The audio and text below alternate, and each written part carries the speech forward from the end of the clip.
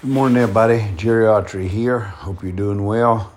Seems like I've said this before, but here we are. The sun is shining in the Mission District in San Francisco, and we are going to talk just briefly about the Myers-Briggs type indicator, the reason I'm here.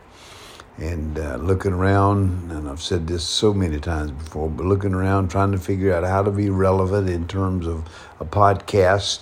The thing that I know most about and is Myers-Briggs type indicator, because I've made such a study. It's been a hobby, 20 years plus. So what can I talk about in my unprofessional role as Myers-Briggs master? Well, the Myers-Briggs type indicator. So it's the most popular personality instrument in the U.S., and many corporations, business, et cetera, use it because they want to know the sort of personalities that they deal with, either their employees or employers, and selling, and CEOs, whoever it might be. What is the personality? How serious do people take it? Oftentimes, not very much. Yeah, and that's why I tell folks all the time, if you like the Myers-Briggs and you get hooked on it, make a hobby out of it. In other words, make it something. Hey, I see Mary here, she talks incessantly, this high introvert. Molly or Bill, who is off the charts in terms of trying to figure out what end is up. They're probably, in terms of lifestyle, and they're probably a P.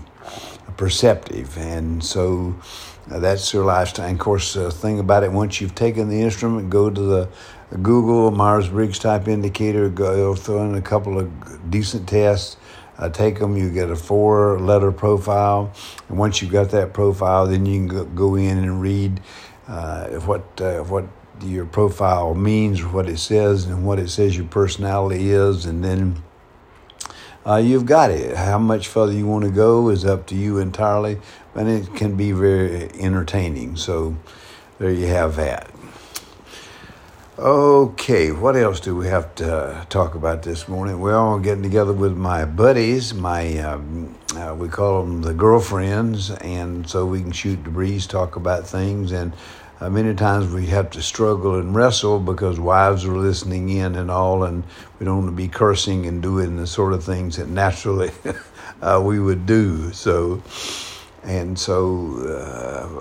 today, of course, is a significant day in our history, June 10th, if I've said it correctly, a time when the Texans, in typical fashion, were defying the Constitution, and we had to send in federal troops to enforce the abolition of slaves. That's significant. Of course, when you think of with an enlightened mind that we live in a country that really where slavery was rampant, and economics and so interwoven, and to the degree that we would risk going to war over it. Having read a lot of Civil War sort of books, it's kind of a hobby, and trying to understand, Lincoln never thought in 1,000 years, I don't think, that we would ever go to war over slavery. But as we know what happened, he was wrong. It had economic aspects. It had an awful lot of stuff. So we did. And today you can look out on TV and see the Enlightenment and what has happened with African Americans. And I'll never say we should be proud of maybe us reaching this point, but we have tried. We have tried. Mostly we have tried. And a long way to go, and there's still a lot of prejudice, bias, out-and-out discrimination, but there's an element of really trying from my perspective. And so it does, I can see that for sure. And so I hope that you can always be good and objective. The Myers-Briggs type indicator, I hope, would make you do that, especially ENFPs. Well, God bless you, and God bless America. And I hope this is a good day for you. I'm going to the parade, and the Warriors basketball team champions, and they've got a big parade today. I'm going to go down mainly just to say I went. God bless you. God bless America out here.